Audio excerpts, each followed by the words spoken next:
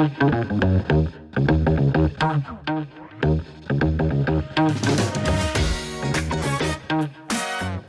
just after the Thanksgiving holiday and a few weeks before the winter season, and we're really thinking about what are we going to do for our holiday? Where are we going to shop? What are we going to do on vacation?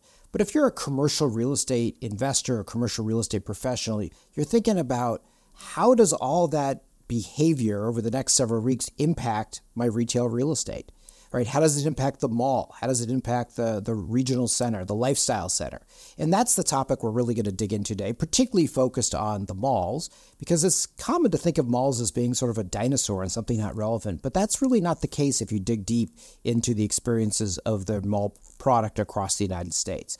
I'm Dan Spiegel, Senior Vice President and Managing Director of Coldwell Banker Commercial, and welcome to the CRE with CBC Worldwide podcast. With me today are Mark Cohen, Director of Retail Studies at Columbia Business Schools, and Al Urbanski, Real Estate Editor at Chain Store Age. Mark and Al, welcome to the podcast. Thanks, Dan. Nice to be with you. I really look forward to today's conversation. As I said, most people are thinking about other things, but if you're in the real estate space, you're thinking about, what are the retail numbers? When will they be released? What do they indicate? And as Mark and I chatted about just a little bit ago, it's not over till it's over. So we've got another couple of weeks to go. And retail sales really sets the tone, if you will, for what may happen or what is the direction of commercial real estate or retail commercial real estate. Because it's all about what happens in the store. Sets the demand for commercial real estate investment as well as leasing. So before we get going, I thought let's give a moment for Mark and Al to introduce themselves. So Mark, I'll let you say a few words first. Okay, thanks for having me. Well, I spent about 35 years in the retail business before moving over to Columbia as an instructor. I'm originally an undergraduate engineer who got into retail entirely by accident. I started at Abraham and Straus on their ubiquitous training squad in the early 70s. I've worked for Gap. I've worked for Lord & Taylor. I've worked for Mervyn's. I've worked for Bradley's. I've worked for Sears Roebuck in Chicago and then Sears Canada. So I've done the tour and I'm still upright, which I view as an accomplishment of some sort. I started teaching in 2006 as a favor to someone. I'm a Columbia alum, both undergraduate and from the business school, and I also do some episodic consulting and write for Robin Lewis's Robin Report periodically. So I'm a retail junkie by trade. I know more about the business today than I did when I was running businesses. My last real retail job was chairman CEO of Sears Canada back in the day when that was a real and profitable business. And just before that, I had been the CMO and president of Softlines at Sears Roebuck. So what can I say? The good news about the business we're talking about is there's no shortage of customers. Worldwide, we have this hard-coded gene worldwide that suggests given any impetus and ability, we shop. We look for new things, shinier pennies at any given moment. The bad news is we have to live in an environment which has never been and never will be particularly smooth. And here we are transiting through a very unusual year. And for most retailers, a year I hope they can just get through, survive, and look forward to the future. Excellent. So you have a great background. I was thinking, Mark, as you spoke, like how many of those retailers are still around. But I think that's apropos to the discussion, because if you're a retail property owner, you're thinking about who is my next tenant to draw patrons to the center, let's say, or a freestanding store, in order to make sure my property holds its value. So your experience will be valuable. Al, why don't you give us a brief introduction about yourself and your role at Chain Store Age? My resume is not as long and impressive as Mark's, but I've been in business journalism for over 40 years. I was past chief editor of Progressive Grocer magazine, Promo magazine, Food and Beverage Marketing magazine, which was for brand managers in the CPG industry. It is a really, really interesting time, and I think it gets often confused in the general press. We saw the malls are dead headlines for, especially when COVID hit. And it did a kind of flip around as things progressed, because right now when we're talking about malls, and especially Class A malls, I mean, as we know, I grew up in a town called Meriden, Connecticut, and I remember that back in the 60s, when the first mall was built there. And it got built there because a connector from an interstate highway went by what was a farm field, and that happens a lot. But, malls, especially Class A malls, they generally have a really great location. It's interstate highway or, highway and Main Street generally. So even in smaller markets, if there are malls that maybe the tenant list has gone down a bit, new uses are being put in there, such as self-storage centers, medical centers, residential. But as in the real estate business, location, they're well located. Right now, however, with Class A malls, with big groups of malls, Simon, URW, Westfield, most of their malls are 90% plus occupied. The department stores going away has become a huge opportunity for them, kind of a good thing, because millennials, Gen Zers, Gen Xers, want to have a place where there's entertainment, climbing centers, miniature golf centers, and kids play centers. And a lot of mall owners have benefited by being able to take up and either they buy those spaces and convert them into what the current consumer group wants. And as Mark will sure well know, what's happened because of COVID as far as remote working has given them an opportunity by putting new uses in to increase the operating hours of their centers. So for strong malls, they're kind of doing pretty well and have been given an opportunity with that open department store space to recreate their malls for a new generation. Excellent. So I think we got some great perspective based on your comments, Mark and Al, from a retailer perspective, but also from the property owner perspective. And I think our focus today, we'll talk about malls quite a bit, but I think our focus is all about retail. And really what I think was that Al was just touching on was the change in consumer behavior is what drives a retail property owner to rethink how to use their space, right? Location is certainly a part of it. And there are great, well-located malls that, as Al just said, are well-occupied. At the same time, there are malls that have lost their functional use, right? The location was not good, perhaps, to the community, or they've just sort of lost a purpose. So we'll talk about that too. As a matter of fact, Coldwell Banker Commercial issued a trend report back in October speaking about malls and changes of consumer behavior and adaptive experiences and the evolution, some of the things Al was just mentioning. But I'd like to go back for a moment just to think about, there is always an evolution in both in real estate as well as consumer behavior. And I guess from the mall landscape, I'm going to date myself, but I'm also going to put a pin on, my first recollection of the mall experience, and that's in the 1970s when I was a kid growing up in Southern California, and everyone was so excited that Santa Anita Fashion Park opened. It was super exciting. Couldn't wait to take the out-of-town visitors.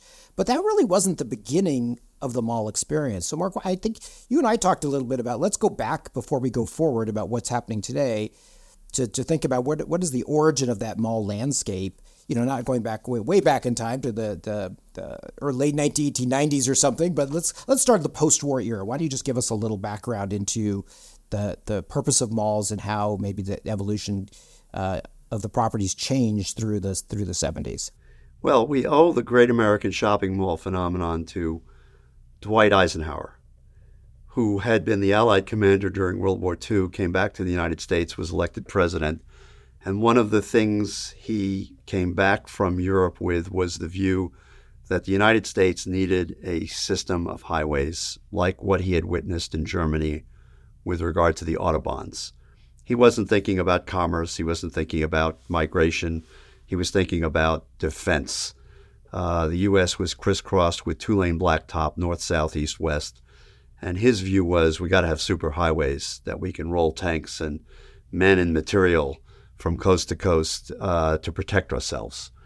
So he founded the Interstate Highway Project in the 50s, and it began to be built out from urban centers. At the same time, millions of American servicemen, mostly men, were returning from service overseas and beginning to form families. And the out-migration from urban centers began into newly formed suburbs, and the migration into newly formed suburbs from rural communities went along the same paths. The interstate highway fueled that. And of course, as the highway got built out, it traversed all sorts of farm fields, to Al's point, that was available for almost nothing. And highly thoughtful executives back in the day at a Sears Roebuck formed a division called Homart and bought hundreds of properties across the United States, which became the original stake, if you will, for these first malls to be built, which is, by the way, why the original Sears Roebuck had the catbird seat in most of those original malls. That's because it owned it. And so these newly formed families were migrating into these new suburbs. They didn't have a lot of income. They didn't have any available credit, but the Sears Roebucks offered them credit, and they began to shop with abandon as they built their families and built their lifestyle. And that was the emergence of the middle class, because the interstate highway system, the creation of suburbia in the United States, the emergence of the middle class, all fueled this great American shopping mall phenomenon. And of course, the overused old saw, if we build it, they will come, worked for decades and decades until it, as we know, stopped working quite as well. That first mall in a community was an absolute phenomenal success. It was where everybody had to go to shop. It's where people went to find a job. It's where young people went to congregate. And then, of course, success brought success. So the mall at the bottom of exit ramp number 1 brought a competitor on the other side of the interstate at the bottom of exit ramp number 2. They both prospered, and then a third was built and a fourth. At some point, transfer sales began to become apparent, but the development community was feasting on success and didn't care. And then, of course, in the 90s, that overbuilt phenomenon started to fall back on itself. And then, of course, the recession in 2008 sort of stopped the wheels of progress, and COVID put a period on it. Now, I have to say, because Al brought it up, the AAAs, the very best located malls with the most amount of parking and access and the most up-to-date tenancy, their business is fine. Their biggest issue is available parking. When they lose a tenant, they celebrate because they have space that they can use to redevelop the space and make it even more attractive. But unfortunately, the 900 to 1,000 B and C malls, which have either closed or are operating on a shoestring, they're so-called zombie malls, those are the problematic puppies in the mix. And I'll close by saying something that I think we can all agree on. Human beings love to shop given the economic capability they shop worldwide. Human beings love to physically shop, touch, feel, try on, experience things in a physical setting. The brick and mortar business is not by any means over, as some young people in e-commerce seem to think is the case. There is an interloper in the mix, and it is e-commerce. And it has given the customer who used to be handcuffed to their local mall the keys to the handcuffs. So the customer no longer has to put up with a crappy B or C mall that's not well run, with a crappy Macy's that's not well inventoried, doesn't have any customer service any longer. They are free to shop anywhere in the world, literally wherever they would choose, and they're exercising that freedom. And where there's a regional or super regional or AAA that's convenient to them, they're in crowds shopping in those malls. Boy, you touched on a whole bunch of things in those comments, Mark. Appreciate that. I mean, first of all, I think what you hit up for me was the mall really replaced an experience that people had prior to that in a downtown area. They would go downtown. Here in Chicago, it would have been State Street or later North Michigan, and then they wanted to congregate and socialize. And the mall kind of just provided a new venue for that, thanks to the interstate highway system and probably the GI Bill that helped encourage a lot of suburban development. So that's just one thing, is the creating the whole experience. And I think experiences are still what a lot of mall owners are trying to make sure they have, right? So that's one aspect of it. And then the other is, just quality real estate, right? It's also true in the office market today. Class A office buildings, despite the whole pandemic-driven work-from-home situation, Class A buildings are probably doing okay. But as you just said, in the retail space, the B and Cs are really struggling, right? Either because of location or quality of property and things like that.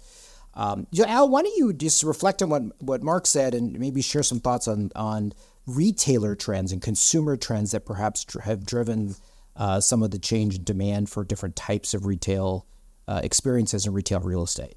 Sure. Well, one thing I just want to mention is right now, there is a huge shortage of available retail space. As a matter of fact, CBRE came out with reports it's down to like 4.2%. So there are, and the economy is hurting retailers as far as getting new construction done because equipment costs are so high, labor costs are so high. And pretty much the retailers who depend on getting capital to expand are kind of stuck right now. Whereas, you see it a lot with QSRs that will go buy their own real estate. If you've got cash, you could pick up some good real estate in retail. But there are some developers. One I'll mention who I've been very impressed with, called Spinozo Group. They're based out of Syracuse. I think they have, they own and operate malls. So their third party management has really grown, and they have taken a lot of contracts in B markets, and they're buying them and they're picking them up pretty quickly. I think last year, I had this down here. So last year, Spinozo, I think they added about 10 third-party operators and converted a lot of space. Last year, I have the number here. They signed 2,500 leases, adding up to 7.7 million square feet, which was about 10% of the square footage filled in retail last year. And they're really experienced operators. Carmen Spinoza, that opens that company, was with Pyramid Management Group in Syracuse. Before that, they have the Destiny USA Mall, one of the biggest malls in America. And in those malls, Mark, the parking space is an opportunity. Some of that empty parking space, they made it a positive by putting uses in that would draw more people, more days of the week and for longer periods of time. Entertainment centers, restaurant rows. They have malls in small places. Smaller markets in Indiana, Alabama. As a matter of fact, one that was kind of, I thought was a great story. I forget what town in Alabama it was, but they had a big open anchor. And Carmen and his team went down there and spotted around where people were shopping. And there was one local supermarket chain. They had like 2 stores, if you want to call it a chain, but that did very well. And they convinced them to move to a larger space in the mall, said, hey, we're redoing it. We have entertainment. We have restaurants. It's coming back. They used some of that parking space to put in those new uses, and they got that department store into the mall, which is has benefited greatly from it.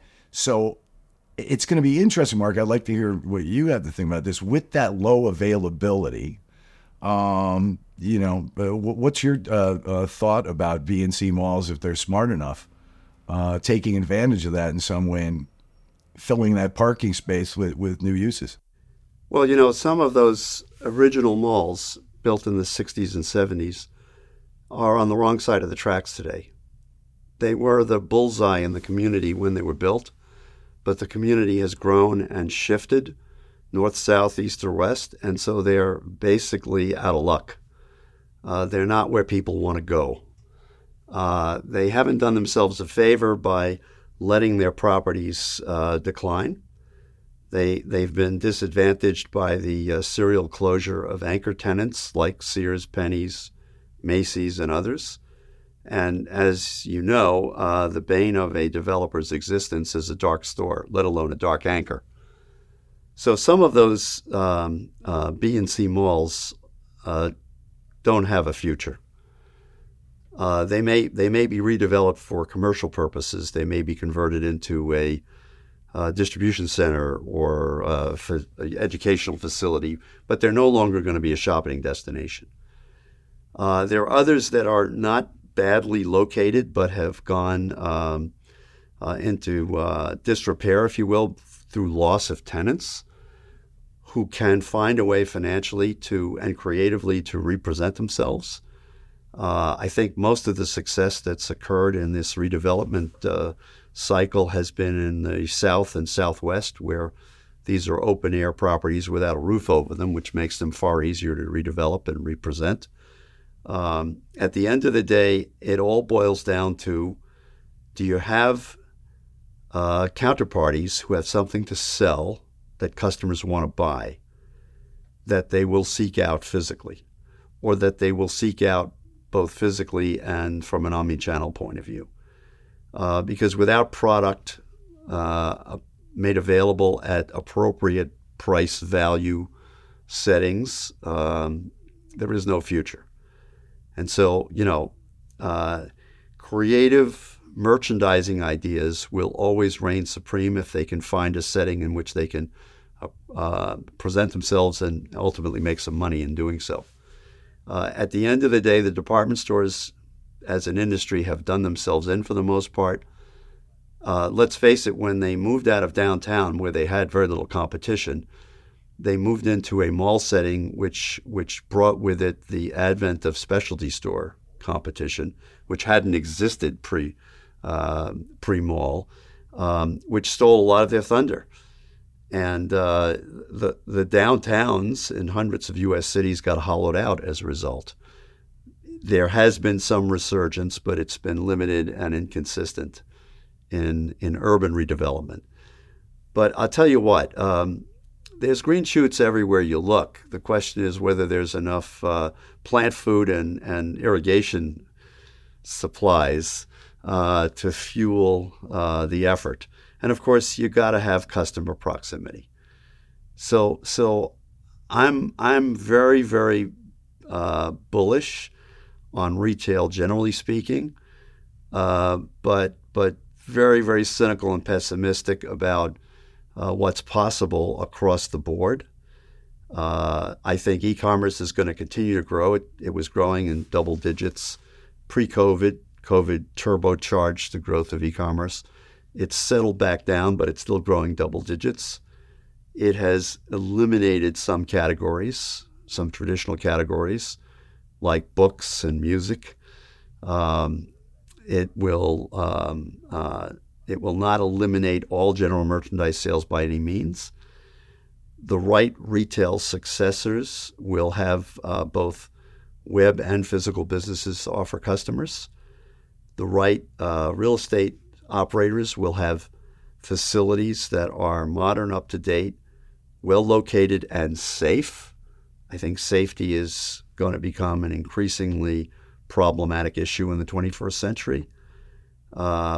Safety's always been an issue. I mean, shoplifting has always been an issue in the retail business. I can remember having to set up reinforced concrete bollards outside of Mervyn stores in the Southwest when the bad guys would steal a pickup truck and drive it through the mall door in the middle of the night and smash and grab and then disappear. That was 30 years ago. This phenomenon we're seeing a lot of because everybody's got video cameras set up is not new, but it is problematic.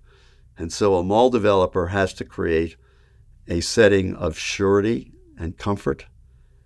And oh, by the way, they've got to keep those dark stores fully tenanted, filled. And it can't always be with flea market style pop-ups. It's got to be with real operators who've got real things to sell. So there you have it. It is a tale of two cities, if you will.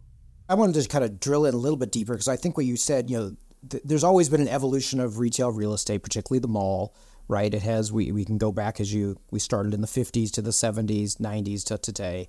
And it's really the proactive vision of the property owner of how to position and how to attract new tenants. So one of the things I heard as the anchor stores have gone dark, as a result of the migration to online shopping and maybe just not being as relevant in today's consumer marketplace, we spoke about it in our report, and I'd love to hear both your comments. So what are the type of experiences that are going to drive traffic to a retail center, right? Because I think, Mark, what you were just saying is, well located. I think Al, you said well located is always is a plus. So you got to have a well located property. Okay, but if you don't have the right reason for people to show up, that mall or that retail center is not going to be successful. It used to be the anchor stores would be the draw. Okay, that's not it anymore. So what are some of the examples of reasons that consumers might show up at the mall, be it for shopping or for anything else? I don't know. Al, do you have some examples of what's been successful from your observation or what you hear about? Sure. I mean, the most popular uses are food and beverage. I mean, it's if you're in a good. But I just wanted to make one comment about what Mark was talking about. Yeah, you're absolutely right on location. The locations are shifting. Okay, so there are where the most retail construction is going on now is what people in the industry call the big smile that extends from the Carolinas down through Florida or across Texas, Arizona, up California, up into Oregon and Washington. So the primary sites are changing. If you look at the Dallas-Fort Worth area, I mean, it's just a huge north of Dallas has become a metro in and of itself. And so, yeah, the new quote unquote mall is going to be, if you want to call it a mall, most of them don't call them malls anymore. And they're going to be open air. They're going to combine residential. It's going to be, mixed use is the thing. Mark, are you familiar with Easton Town Center in Columbus, Ohio? Yes. Yeah. So that was Les Wexner actually had purchased, I don't know, I think it's 350 acres. Yep. Alongside where it was news that the Ohio Transit Department was going to be extending the freeway through there. So he said, hey, let me pick up this property because that'd be a great distribution center for us.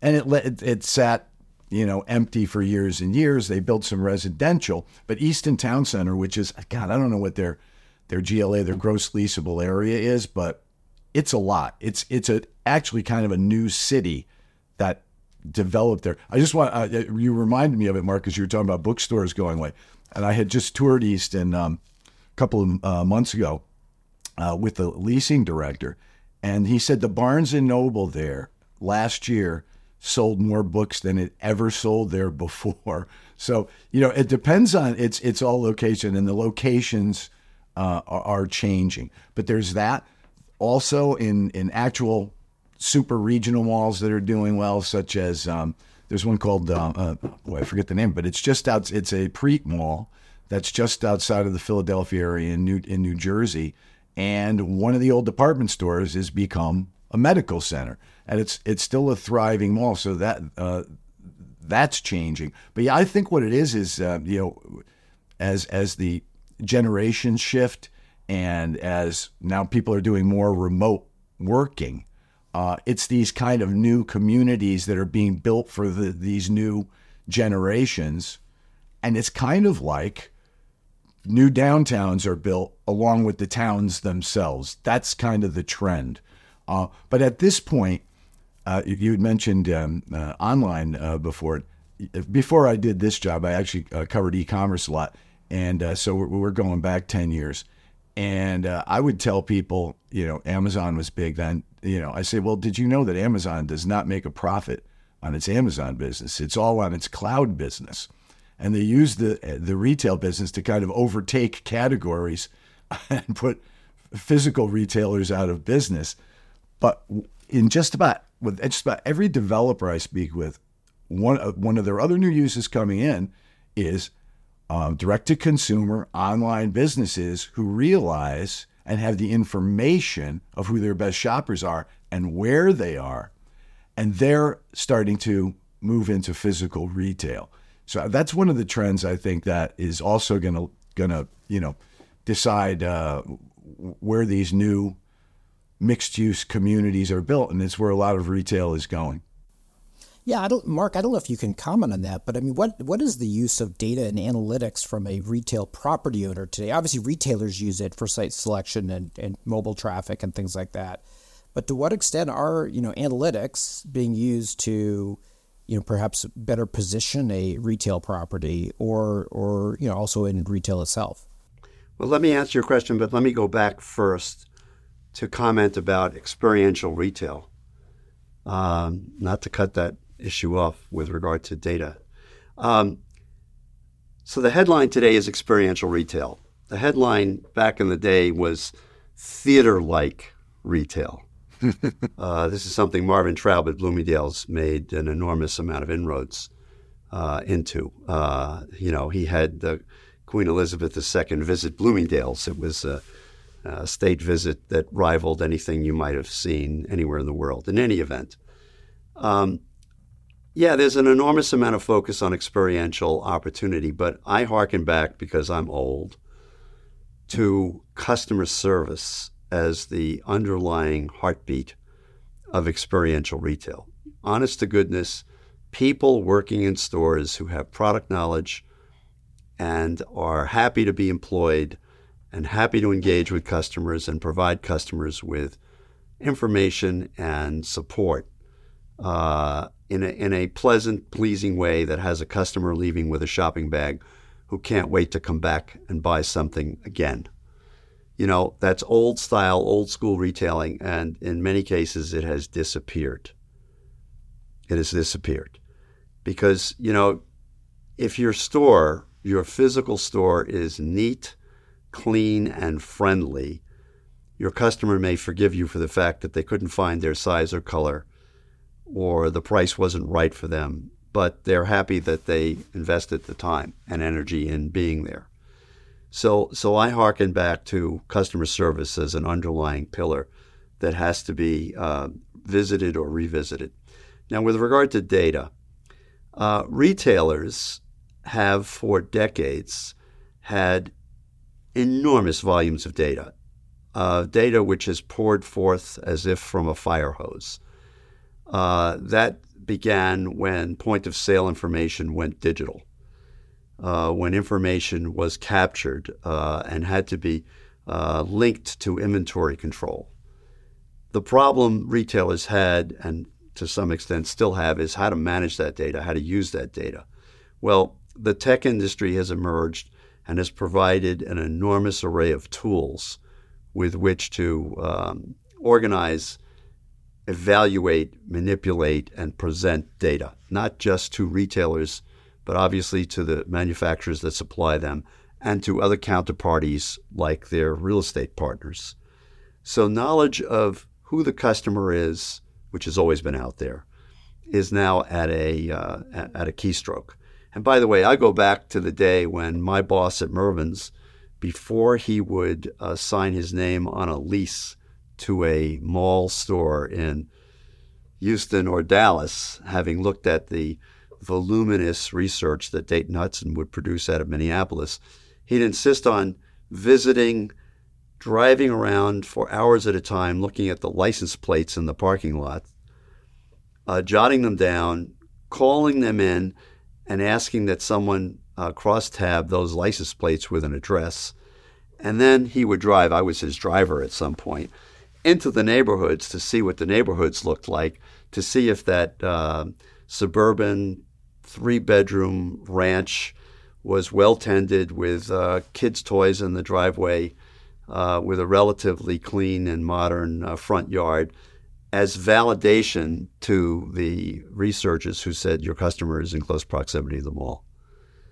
So the intersection of where is the customer, who is the customer, what is it about them that suggests they're available to you, what kind of behavior do they exhibit, what does that foretell for our ability to invest for the future.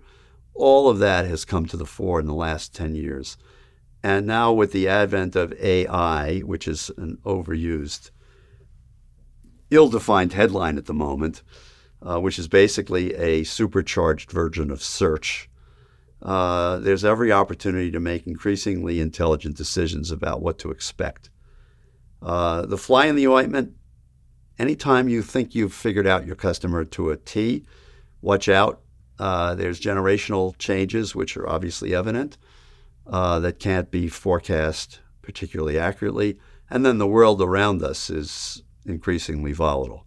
But having said that, I'm originally an engineer. I've always been a big fan of fact-based decision-making as opposed to hip-shot decision-making. You know, I went for a ride. I saw an open field. That's where I want my mall to go. Now there's every reason to do a tremendous deep dive into where is it, why is it, what could it be, and what are the probabilities of it being successful. So big data. Data is the world we live in, and it's the utilization of data that is the future.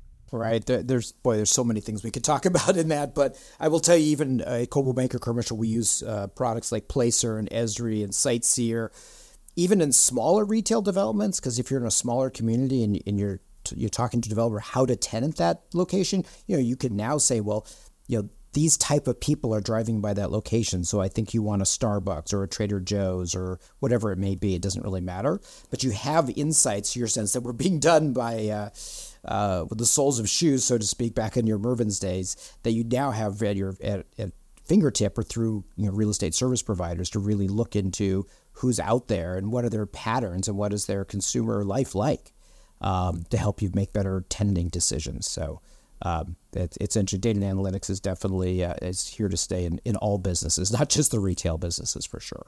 Mark, I'm sure you're familiar with Boscov department store based in Pennsylvania. They just have gone into Ohio. They still are customer service kings, and they have specials to get that give incredible discounts on their inventory. They also only open one new department store a year in a market that they've thoroughly researched. But one of the breakthroughs in data is when you mentioned Placer AI. And when they had started, it's probably about 5-6 years ago. And the next week is the ICSC show in New York. And I saw these guys. They had a little tiny booth out in the the entrance. They weren't on the floor, one of those little booths. And they told me what they were doing, which was, and Mark, this, the malls would before that count traffic with little light beams that counted feet, but they didn't know who those feet belonged to, right? And that's what Placer AI came in with. So their sample is 3 million people. It's cell tower data. So they will, as far as, hey, where are our consumers? And this was even just when I first started covering retail real estate, and I'd go and speak to some developers that show me mall. And, okay, here's the mall, and here's our 2-mile radius with our customers, and then we get some from 5 mile, right? This big circle, like a dartboard. With Placer, they'll find that's not the case at all with a specific property, because they're getting all the demographic information of who they are, where they live, and it's kind of more of a scatter shot. So the retailers who are expanding with that kind of data of exactly who's there, what their incomes are, where they live, makes it a lot easier for them to learn where they want to be next. So that was a big breakthrough. And they had, and to your point, Mark, about who are these people, and they had just come out with a mall study that found visits have they're flat over last year, except for high value demographics. The people going into malls now and increasing are people with high incomes, and I wrote this down. So they do a thing called the mall index placer.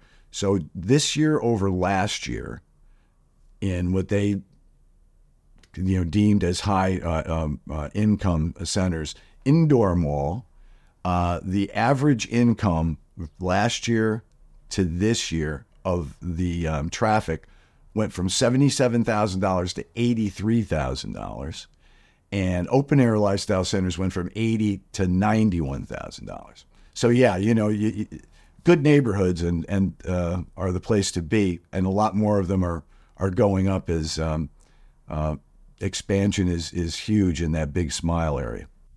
Well, you remember the Willie Sutton line when he was finally apprehended and asked, "Why do you rob banks?" He said, "Well, that's where the money is." That's where the money is. Yeah. It doesn't mean there's consumers everywhere, right? In all segments, income segments out there, but we're focused on malls, and that's certainly one target. But I don't know if you've noticed, guys, and I'm sure you have, that luxury brands have started branching out from their strongholds and into markets. I mentioned it because I happened to see it at Easton Town Center in Columbus. They have a huge luxury center with, I think they got 7 new tenants this year in the luxury area. Interesting. So one last thing I'd like to cover is mixed uses in malls. I think one thing I noticed, at least when I travel to Europe and overseas, is you go to a retail center, maybe a mall, and even if it's in an urban environment, and you'll find a grocery store, and you'll find living, and you'll find food. You'll find a very different mix than at least I historically think of malls, and maybe we've changed, and we are changing. And I think part of that change is just, forced upon us by as we talked about earlier, the anchor tenants going dark and so forth. But what do you see as successful mix of uses in a retail project like a mall that can drive the traffic necessary to keep that property sustainable? If that makes sense. That maybe not have been used in the past. Let's put it that way. Well, the trouble with a comparison with Europe, or to some extent with markets in Asia, is that the United States has so much more available developable land, which is why, in the United States, we've not only built malls, we've built power centers and strip centers. We've filled in all the distance between malls. There's no empty farmland left in many communities. It's all been paved, and something's been put up that represents retail. So retail has been flattened from the very outset, as opposed to verticalized. I'm going to make a statement that I can't back up with any kind of research, but I would say that most mixed use developments are not particularly successful, especially from a retail vantage point, though they may be successful as a representation of viable rental properties, because I think people visiting a medical center are not necessarily going to want to go shopping for a sweater after they visit their urologist. I would have to say the same thing about people who are visiting a climbing wall or some form of athletic facility are not necessarily going to be interested in shopping either before or after they make that visit. Some of these mixed-use developments have been successful. I think they've been presented well enough to be kind of like a package, if you will. And so whereas someone might not hit the climbing wall and then go shopping, they might come back at a different time and go shopping because it's an attractive place for them to be. But the problem is the traditional mall mix of apparel, accessories, food, beverage, and entertainment gets discombobulated when that anchor goes dark and that parking field goes dark and the access into the mall isn't there, and there isn't enough money to chop up that space and represent it, including as a portal into the mall. So there's an endless amount of effort to redevelop these spaces as opposed to knock them down and build something else from scratch. Some seem to be successful, others struggle. I think a lot has to do with the financing behind it because, as everybody knows, I think you all know, it costs a lot of money to redevelop a large space. Department store and specialty store space was never built to be easily converted into anything other than what it was originally intended for. There's also a view that there should be an opportunity to build residential housing, cheek by jowl with retail. This may work in some places. It has failed in many urban settings where there's been a development with regard to housing, which has been in short supply, but there hasn't been enough density of customers to support the retail that goes with it. Or the math just doesn't work. At the end of the day, it's going to always be about whether there's a P&L that's sustainable and supportable. Again, the good news, no shortage of customers. The good news, no shortage of product ideas, things that people cook up that they believe someone's going to want to buy. The challenge is to create the marketplace that works. And the Great American Shopping Mall, which worked for decades, is in transition. And the lives we live are in transition. The influence of technology, generational change, all speaks to you better have your dance moves well tended to, because you can't count on building it and they will come as you maybe once have been able to do. Hopefully we're not looking at another pandemic around the corner or World War III out of the Ukraine or, heaven forbid, something out of the Middle East. But again, I'm old. I lived through the oil embargoes and the gasoline shortages and the craziness that all brought with it. And so I think there's every opportunity to view the future with optimism, but you better have your dials twirled in the right direction to be able to realize it. Yeah, I like your comment about kind of thinking holistically about your center and the mixed. What are the uses that work together, right? Just building housing there. I think we talked about in our pre-call. So building housing doesn't mean you created more demand for the retail space, right? It's a nice idea to think that it would, but you really have to think holistically about the entire project and what's going to get people there. Al, have you seen any interesting mixed use developments or many, but I'll talk malls about that are super unique and maybe something that predicts the future? Yeah, I could tell you about one that's going up now that's super unique, but to the point of the medical centers, there's a company called DLC Management, and they own, I think, about 70 or 80 centers that stream from Northeast down into the South in Texas. They have they put a big, kind of a large medical center, a day surgery center. But they told me that what happens there is people are coming in for day surgery from sometimes 100 miles around.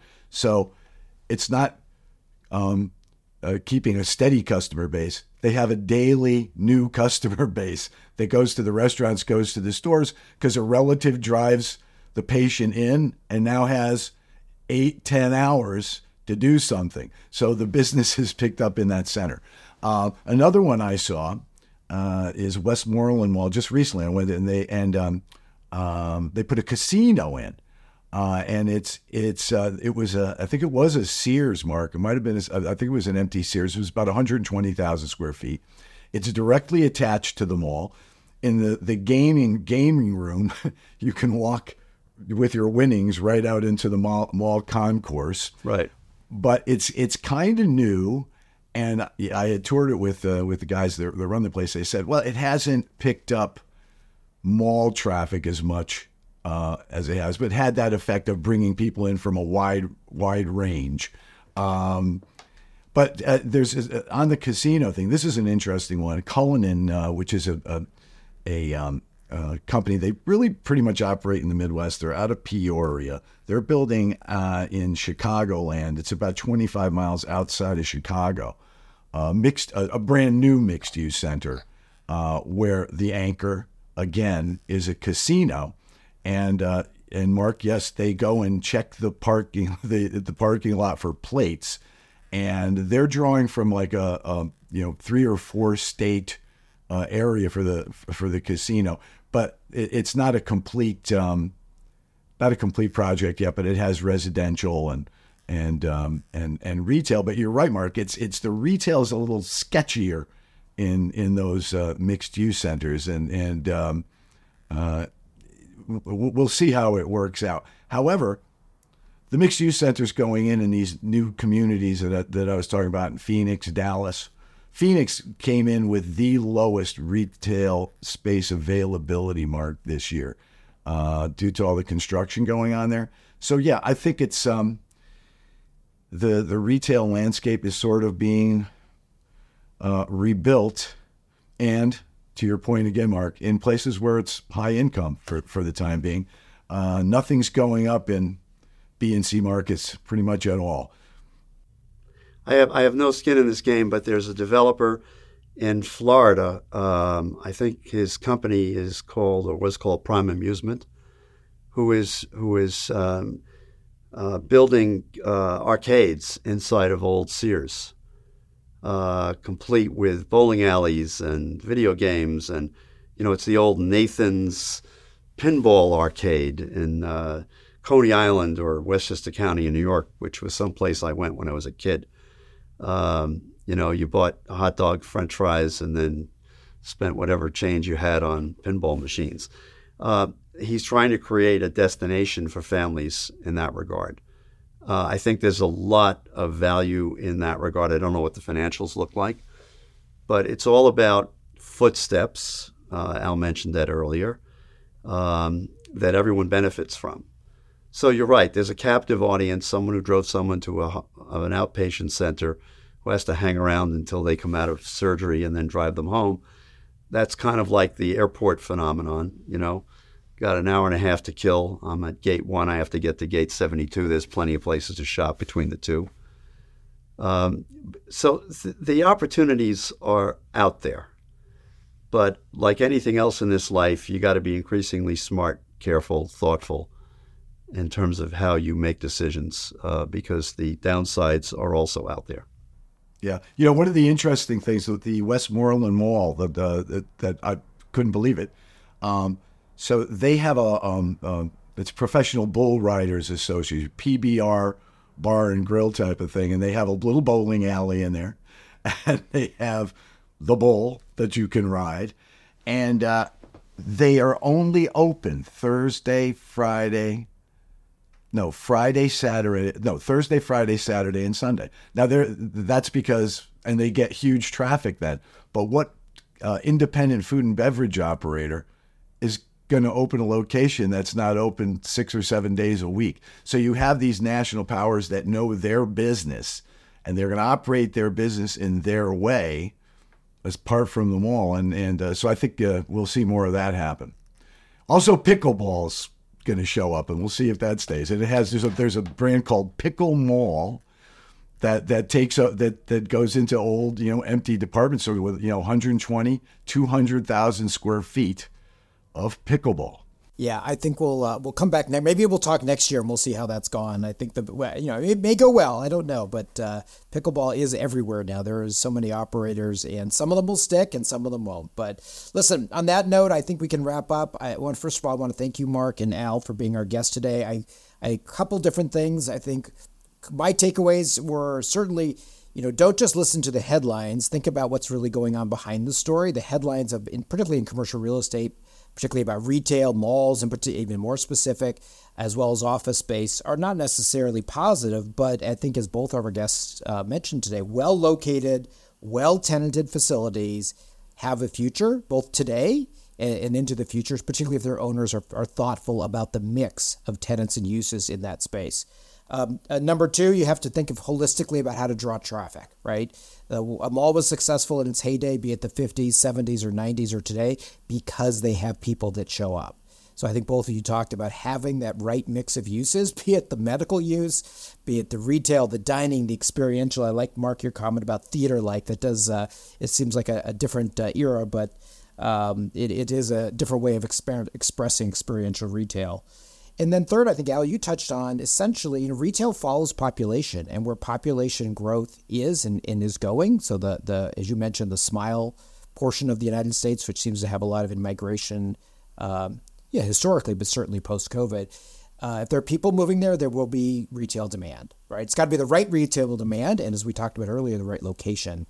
But there is a future for retail for sure. And for retail investors in property, I guess be reassured, right? But it's all about keeping your facility up to current standards, and who knows what tomorrow will bring. We truly don't know. I think consumers are very fickle. Mark, you mentioned that, and we can't predict the future. So again, thank you, Mark. Thank you, Al. If our guests want to get a hold of either of you, Mark, how would they get a hold of you? What's the best way to reach out to you? MAC2218 at gsb.columbia.edu. Okay, that was a mouthful, but people can always replay it and get that. Al, and you, how would people reach out to you if they want to get Mine's a little simpler. It's just Urbanski, Urbanski at chainstoreage.com. Thank you, Mark. Thank you, Al, for being our podcast guest today on the CRE with CBC Worldwide podcast. We look forward to having deeper conversations about retail real estate in the future. And for our listeners, please like and follow and tune in to other conversations about real estate and retail in the future.